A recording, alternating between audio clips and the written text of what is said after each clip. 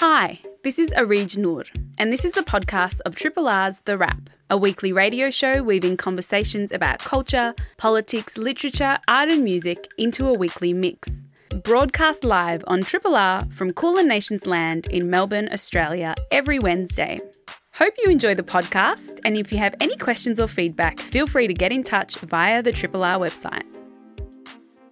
Eda Günaydin is a Turkish-Australian writer. She is a PhD student at the University of Sydney, and her creative non-fiction explores class mobility, intergenerational trauma and diaspora. You can find her work in Meange and the Sydney Review of Books and elsewhere, and she's just published the piece on The Lifted Brow called Your Life's Work, where she essentially examines the way our lives have become our work. Eda, thank you so much for joining me this morning. Thank you for having me. Before we get into this piece, which is quite incredibly profound, it is super thoughtful, and I really thoroughly enjoyed reading it, I want to ask what piqued your interest in this topic? Yeah, that's a good question. I mean, I think the really somewhat sad answer is that I have been obsessed. I mean, like, I know that what a lot of people have really liked about the piece has a lot more to do with the creative industries more generally and memoir and the political economy of that. But also, I just love YouTube. I watch so many vlogs, probably like hours a week, and I mean, in quite a shameful way, I've effectively looked back on that as a hobby and thought, well, how can I turn this into a piece of analysis, which in a way is what I'm critiquing in the work. Why do we feel the need to turn everything into like an output? Why can't we just enjoy our hobbies? So I feel like that's the main answer. But also, I happen to read a really nice and short little book called Do What You Love and Other Lies about success and happiness, I think maybe last year, by Mia Tokumitsu, who's I think an Australian-based academic, and she really deconstructs, I think, this thing that hangs over a lot of people in the creative industries, which is that, like, we're doing something that we really like and we must do something that we love as a job because that's so much more meaningful. And I think that leads to really messed up ideas about whether or not we should get paid for it, whether or not we have to love it all the time and absolutely every aspect of it. Right. And that's kind of the thing about work, because often people tell you to turn your hobbies into work, and it might sound like a good idea when you're posed that point, but, you know, it could be argued that it's a more sophisticated embodiment of capitalism. How does that manifest? Yeah, I think that's actually what sort of freaked me out once I started reflecting back on the way that we talk about.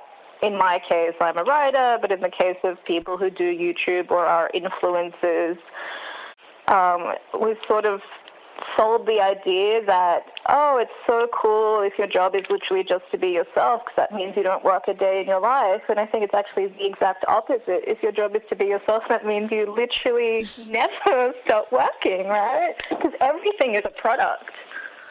It absolutely is. And incorporating our private lives into our jobs really kind of blurs the line of when I can clock off. And in the lives of a lot of those YouTubers, the answer's like never. And look, I don't know if you have delved into YouTube or indulged in this like pretty 12-year hobby of mine, but it's so true. Like, I will sometimes sit there and watch YouTube videos of people who are like going to the dentist, doing grocery shopping. And it's weird. It's like almost perverse that we feel such a strong desire to get into people's private lives. But I feel it too, like from both ends. I really want to know a lot about people's private lives sometimes. And I hate that people want to know so much about my private life as a memoirist. And I guess I just want to touch on that aspect of it. And I think that's, like you mentioned, is probably what a lot of people did get out of your piece. You know, we kind of, there's an inherent way we expect writers of marginalised, in inverted commas, backgrounds to sell themselves or their work. Totally. How have you experienced that when it comes to that really kind of introspective memoir place, as someone who likes memoir? Yeah, well, I think that's like the tension. Like, I certainly know a lot of people who are not into memoir at all, and they're like, I'm just not going to write any first-person pieces. But I feel like I sit on the edge because and so do a lot of people, I really do enjoy writing memoir, both as therapy and as art, but I also do other things. And I think that there's been a tendency for people who are interested in my work, which is totally fine as well. I mean, I understand why it happens, but there's a tendency for people who are interested in my work to, like, hand wave the fiction or whatever, and they're like, give us more of that juicy trauma stuff. But, and again, it's like, well, I like writing it. So, yeah, I think in a way, you were mentioning before we came on air that I don't really have a lot of solutions to this problem because I'm really sitting in the middle of it, just like a lot of us are. Yeah. And I guess, even if you've, friends with or hang around with lots of people who do have some social capital or some social media following, a term that is coined sometimes around my friendship circles is that everything is content. Like, we got to make content. And that could just look like taking a photo at a place that we're at, and then putting the phone away to ensure that there's something to be posted at a certain time. Yeah. And I kind of get the idea that, people are always on. Like, there's no time where you're just, you switch off. Yeah. Yeah, and that is what is starting to freak me out a little bit. Like, I mean, I'm guilty of doing something that I talk about in the piece, which is like maintaining two separate social media profiles, one that's like public facing and meant to be super slick and brand building, and then the other one where I dump a lot of my personal life. But actually the boundaries are really blurred there, and I think that it is like just purely alarming that things that we would have used to keep private, we don't keep private anymore. And it's also interesting that even these kind of platforms that we use, like YouTube and Instagram, really gain so much from our content, right? Yeah. They make a lot of money from our content, and we are both producers and consumers of that content. And sometimes, there's that quote of, if you don't have to pay for it or you don't have to buy the product, you are the product, which is always a little bit scary to think about. But thinking about also our footprint when it comes to this, like, internet capitalism, digital capitalism might be. Yeah. I think that what you've just highlighted probably goes a long way to explaining why young people are probably feeling so immiserated. Like, I think that whether we're aware of it or not, to apply like a Marxist lens, like, we are having so much value extracted from us every single day via the sale of our data. And so we produce a lot of content, as you say, but I think there's also all that hidden stuff about the fact that every time we post or every time we scroll, we're also telling the algorithm so much about ourselves, and that's being sold to someone. I think a really interesting part of your piece, or just reading it, just a general theme that probably, I don't know whether was intentional on your end, but was that I think a lot of us know this in some way, right? People kind of have this as an understanding. We know that we are probably working a lot more than we should be. We know that probably doing our hobby or doing something that we love as a job might not be healthy. And yet I think it's becoming more and more advanced and sophisticated as the years progress, and we become so much better at it and so much better at producing it. I think that's really interesting. Like, I'm starting to think that maybe I, or people like me who've chosen creative industries, is being this way of seeking liberation from the drudgery of work. And maybe I'm the most brainwashed one of all, because I thought that was possible. Like, maybe the thing we should be doing is not seeking liberation or happiness through work, but seeking that liberation from work. Right. And a point that you made in your piece also was that for us to experience or be able to enjoy our hobbies as work, there are other people who have to do the opposite of that to sustain that life for us. Yeah, exactly. So I think that, Yeah, it's really important to acknowledge that in many ways we're standing on the shoulders of people who don't have the same privileges as us, while at the same time also acknowledging that there's something really sick and twisted actually happening in the creative industries. That doesn't mean that we're actually having a particularly good time, even if we're spending a lot of time making it seem like we're having a really good time. I can't kind of recommend reading your piece enough to everyone who might be listening at the moment, because I think that, it might be one that you read in two parts, but it's also one that gives you the space to kind of think about where you position yourself in this broader conversation, whether you're a creative or not, but thinking about social media and all of these other things. What's the answer? What should we do? I think, look, that is a $1 million question, yeah. I'm very open about not having answers to, but I guess as I was writing the piece, I found myself thinking about the importance of maybe giving up the ideal, and it's been really actually freeing for me as someone who's been doing memoir for a while to just maybe give up the ideal of quote-unquote making it, quote-unquote being like a special, unique, known name.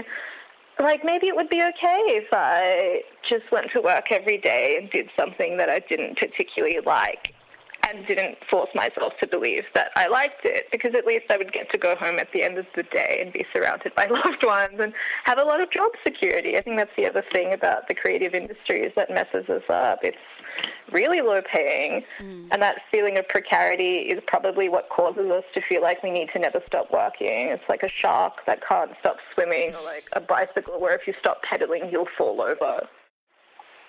I think this piece is really important. And I think one thing that we don't do within the creative industry, or often don't have the luxury to do, is pause and think. And I find that this piece, articulates so much of what I've felt, and I know that what a lot of other people have felt in these moments, and kind of might give us the space to pause and think about our day-to-day work and what it means and why we do it and what we get out of it.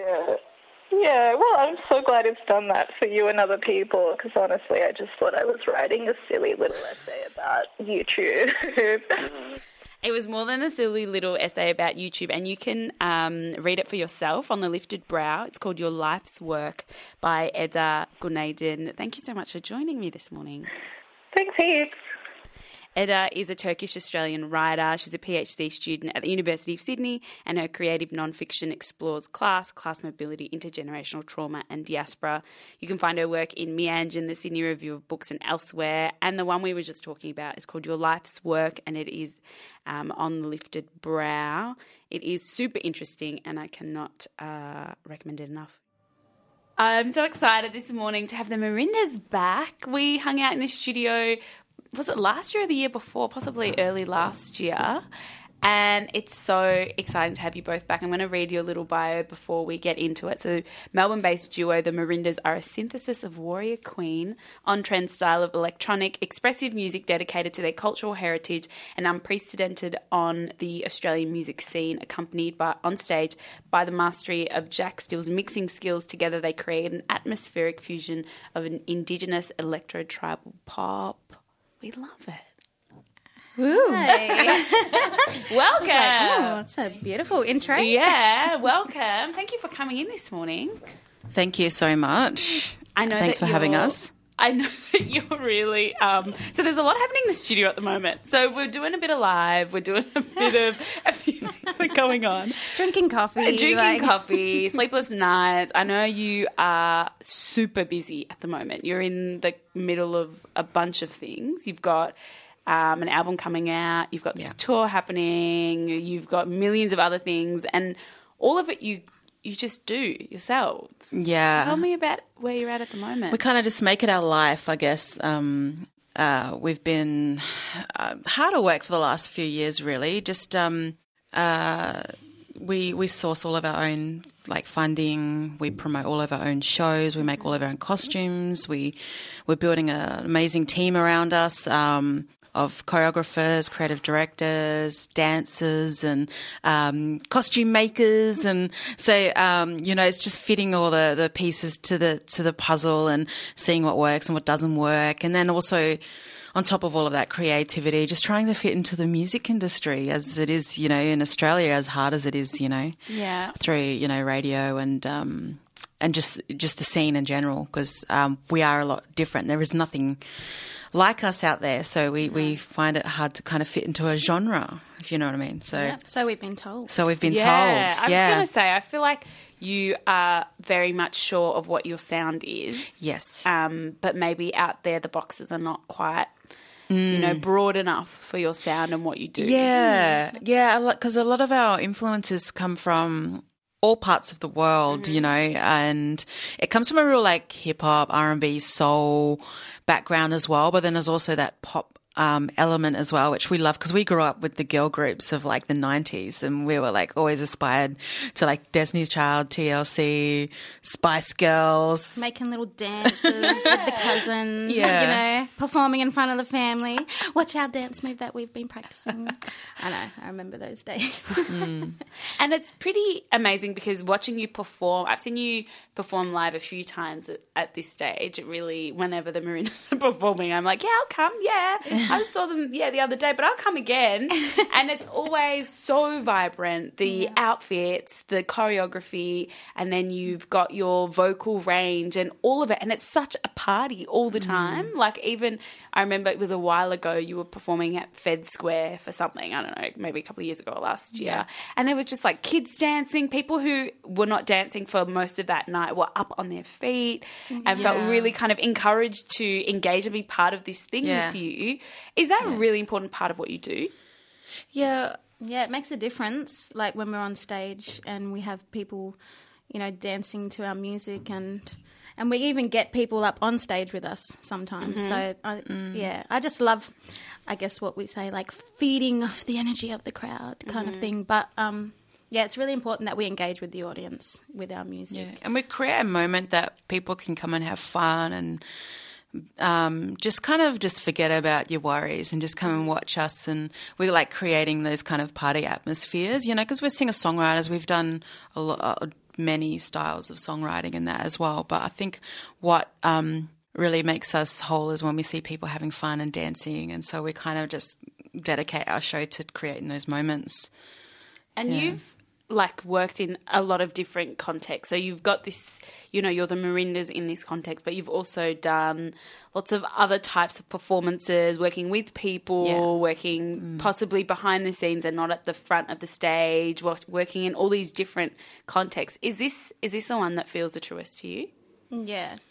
Definitely. Yeah, it really feels at home here with the Merindas. I've done a lot of solo stuff. You've done some solo stuff. We've done backing vocals. We've done backing vocals for other bands, and we've been offered, you've been offered acting roles, Christelle. Yeah.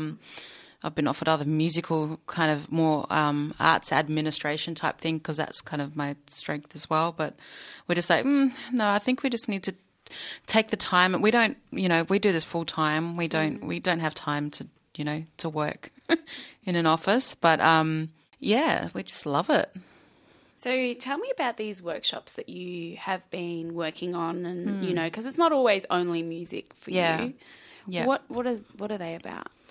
Yeah, I think we haven't done one recently. Hey, we're just trying to get back on board doing some workshops again. But we usually work with the communities, and we would usually have about maybe 10, 15 girls with Candice and I. Sometimes boys. It just depends because we have Brian, Candice's husband as well, Bright MC, on board with the workshops. So he does a bit of the hip-hop side of things, and Candice and I do more of the music, and we're very passionate about fashion as well. So we tend to just have a really good relationship with the girls, and we have the whole... I think we run it about for pretty much a week.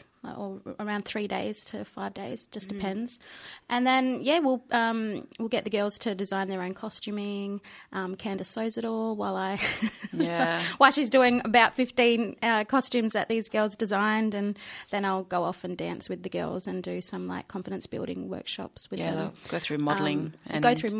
And usually the first day's the hardest, but then it's really rewarding to see the outcome of the girls really opening up and just being this confident little girl walking down the runway with their own costume that they've designed and have worked with you guys on. Yeah, and then we would usually put on a performance at the end as well, and we usually will sing sometimes even.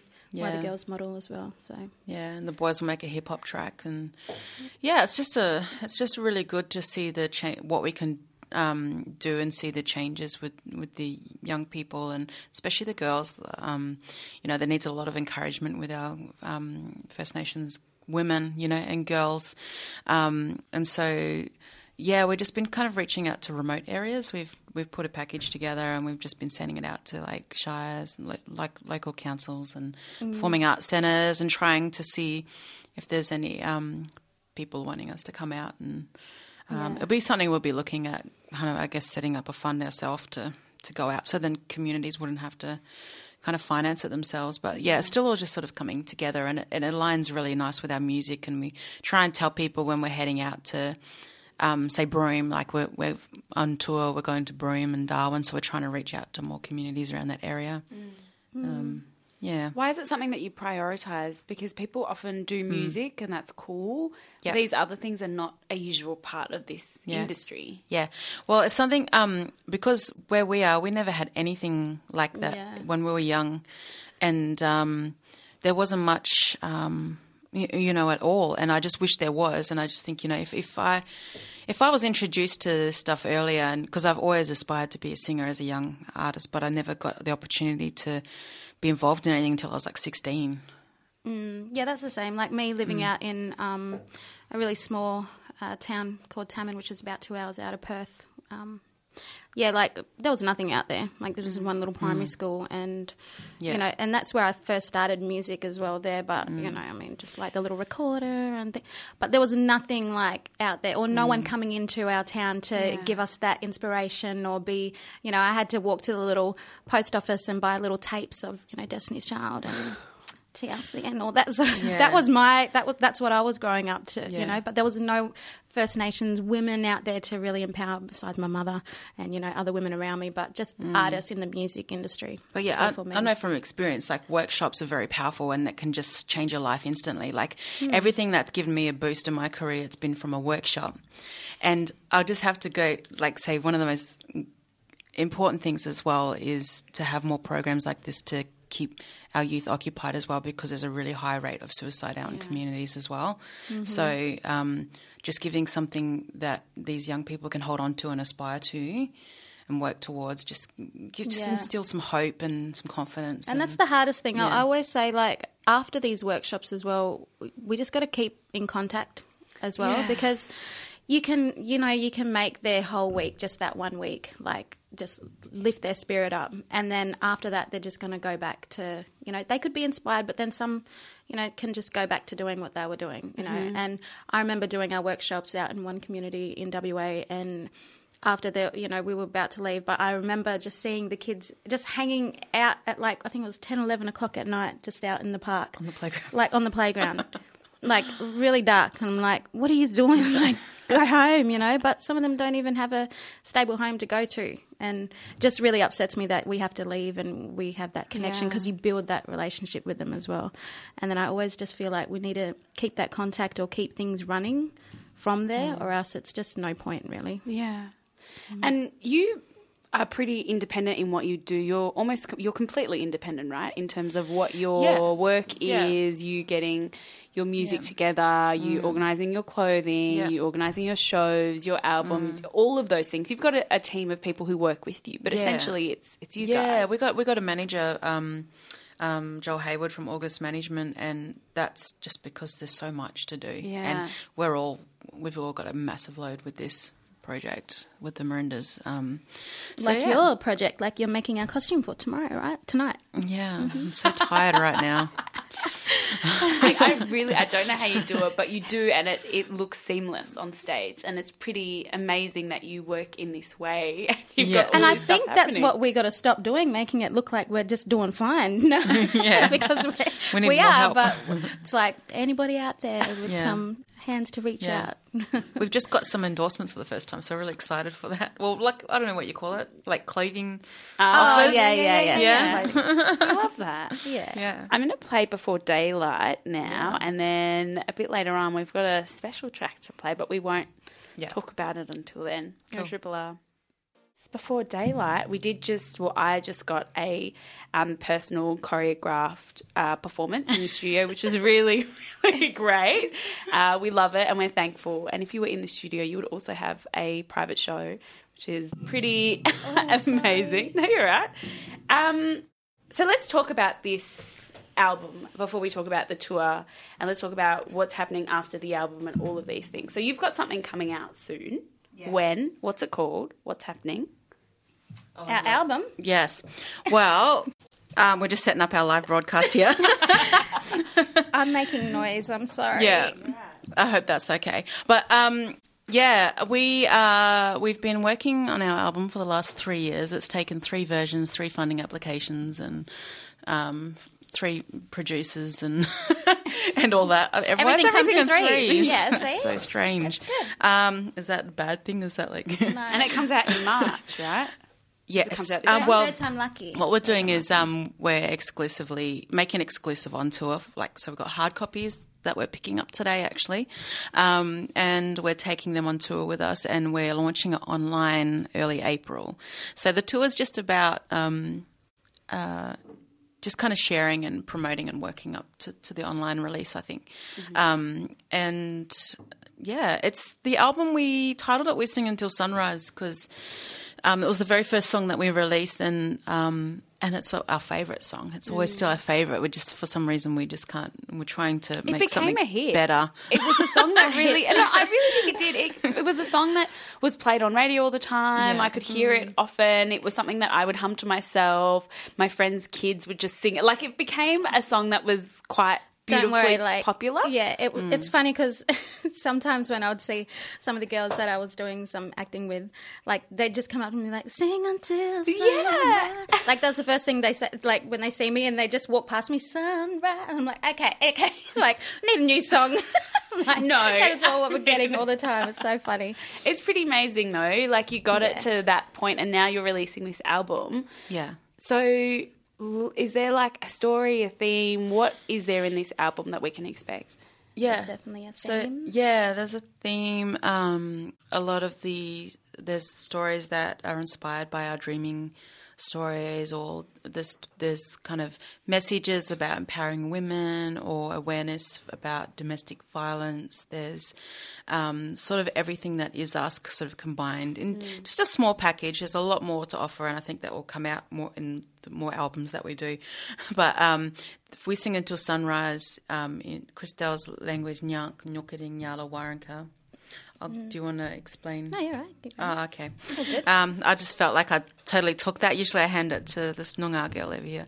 But yeah, the words around that is like we're forever singing, celebrating our culture through dance, music, storytelling, and we're sharing. So we're sharing elements of our culture, and We Sing Until Sunrise kind of packaged that all up for us. And we thought, let's just go. Let's run with that. Because we were thinking of like different names for the album, and I think that one, as soon as we said that one, was like, that fits just perfectly. And it's, it meant something to us from the very start. So, and it was our very first song that we. There's really a larger concept around that, and what we're doing on tour is we're filming. We're filming the tour to hopefully put into a documentary on tour, just to show we're connecting our album and what we do on stage with our life as well. So we're going out to Christelle's. We're going out to Christelle's country. We're going out to my country, and we're meeting family. And we're going to go to the Kissing Trees, so that Before Daylight track that we just played. It's inspired by a dreaming story of these 2 trees that symbolise like they're intertwined in Perth. So we're going to go there and have a look at that as well and film some of that. And yeah, it's just like, it's going to be like super fun, and yeah, it's kind of nerve wracking because we're not sure. And it starts tomorrow. Yes. In Sydney. So that's just like as an FYI. Yeah. The tour starts tomorrow in Sydney, which is really very exciting. And then we get you back on the 19th here in Melbourne at the Brunswick Mechanics Institute, and folks can jump online for tickets to that. I want to play We Sing Until Sunrise, and then I want to play this single that I was sent yesterday. Okay. This is the Merindas' title track of their upcoming album, We Sing Until Sunrise. Okay, so for anyone who wasn't in the studio, I'm really upset for you because you've just missed out on the biggest dance party that's ever happened. We had 3 of my friends were here, come to the studio. Shout out to Ntombi, Tsepi, and 1J. And we just had a big dance party. But you can jump on Facebook Live if you want to go back and watch the rest of it. And I guess they're going to just hang out with us in the studio until we finish the interview, which is very exciting. I want to chat about this track, I Feel It, that you guys... We're still dancing. There's no music, but we're still dancing. That's fine. See? But that's what the Merindas does. Yeah. Right? That's exactly. what you do. Exactly. Tell me about I Feel It before I play that one. Yeah, so we're going to release this one, which we sort of have on radio. But you want to explain this feeling? Like, it's about a good feeling because there's a lot of good stuff coming our way, and we worked so hard for this, and it's kind of like that exciting feeling that you feel overcoming. It might be like going out with the girls on the town, or you've been working so hard for something and you just feel like all this good energy coming your way. But there's also some words that we so we put Noongar language in this song as well. So the words are Kwaba Wirin Bujawa, which you'll hear in the song, which means pretty much when your good spirit has just taken over your body and you're just feeling good. And that's exactly what we want to bring when we perform this song. And every time we do, people do feel good. And it makes us feel good. And, yeah, it was like a last-minute thing putting that language in. We did it as we were recording this song. So, yeah, it just happened. It came to us, and asked my mum for a bit of language, and, yeah, we put it together, and it just came as this song. So, yeah. So this one's not out as yet, but it will come out with the album. Or will it come out as a single? I'll come out with the album. It'll come out with the album. It's called I Feel It by the Merindas. I Feel It. We did have another dance party in the studio. It was so much fun. And you can certainly jump on the Merindas socials if you want to see it again. See some choreography. If you want to have a watch party. If you want to, dance party here at Triple R. Get your friends together and sit down and switch the laptop on and watch it. Yeah. It's exclusive. Yeah. So you've got your tour starting tomorrow in Sydney, and then the 12th of March in Adelaide, and then we have you here in Melbourne on the 19th at the Brunswick Mechanics Institute. What can people expect? Yeah, so it's going to be a bit different to what the norm is. So we've got the 2 backup dancers, and we've got our DJ. And I think what we're doing, like, we're tying our stories together and our main and our messages. So our messages is for female empowerment, and just sort of sharing our stories. And we've got some spoken word in throughout the show, as well as some projections. And shout out to our sister Monica. Yeah. So there's some really beautiful, like, powerful messaging in the show. And then it kind of flips in a way, and then it turns into like a party. So there's all sorts of things you can expect, all packaged into one night, which is great. And we've got some fantastic support acts as well. For Sydney, we've got Mira, who's just a massive fan. Wow. And we've got Ellie May for Adelaide. For Brisbane, we've got MC Tricks, Chloe, and Digi Youth Arts. Yeah, and Garrett Lyon, Digi Youth Arts. Then we've got Cortex over in Perth, and this young fella in Broome, young hip hop artist called Lyrical Instinct, something like that. I think, we've just booked him recently. So I'm just and no, that's first I heard. Yeah. No, I'm joking. No. So it's going to be really amazing, and we're really looking forward to taking our show to our hometown too, to Perth and to Darwin as well. Yeah. Oh, it's been so much fun hanging out with you guys. I kind of don't want this to end, but we have to because the show ends. That we really hit almost midday and we just are refusing to let it end. But it's always so amazing to have you both in the studio, all the work that you do within community in your workshops, as well as all the music you do, and just being these really strong, independent Black women who and are just too. doing this really amazing work. Thank you. Thank you. Thank you for having us. So the 19th, if you want to make it down to the Brunswick Mechanics Institute, the Merindas will be playing. It'll be the album launch. Tickets are very likely selling out or sold out, so I would highly recommend jumping on the website as soon as you can. Oh, yeah, local band Kihu are supporting us too in the Melbourne show. Yes. Our brothers Kihu. Thank you. Hey, a big thanks to all my guests today. Big thanks to Eda Günaydin, who's a Turkish-Australian writer. She's just written this awesome piece on the lifted brow called Your Life's Work, where she essentially examines the way our lives have become our work. It's super fascinating and I think really an important read for creatives out there. And, of course, a big thanks to Melbourne-based duo The Merindas, who are a synthesis of Warrior Queen. They are starting their album launch tour tomorrow, which is almost unbelievable that they're here with me today. It's in Sydney, and then they head over to Adelaide before they come back to Melbourne on March the 19th at the Brunswick Mechanics Institute as part of the Brunswick Music Festival. It will be a Thursday night, and I think there are still some tickets available, so I would highly recommend jumping online and checking those out.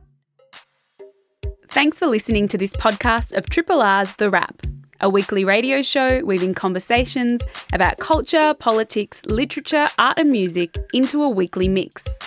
Broadcast live on Triple R from Kulin Nations land in Melbourne, Australia every Wednesday. Hope you enjoyed the podcast, and if you have any questions or feedback, please feel free to get in touch via the Triple R website.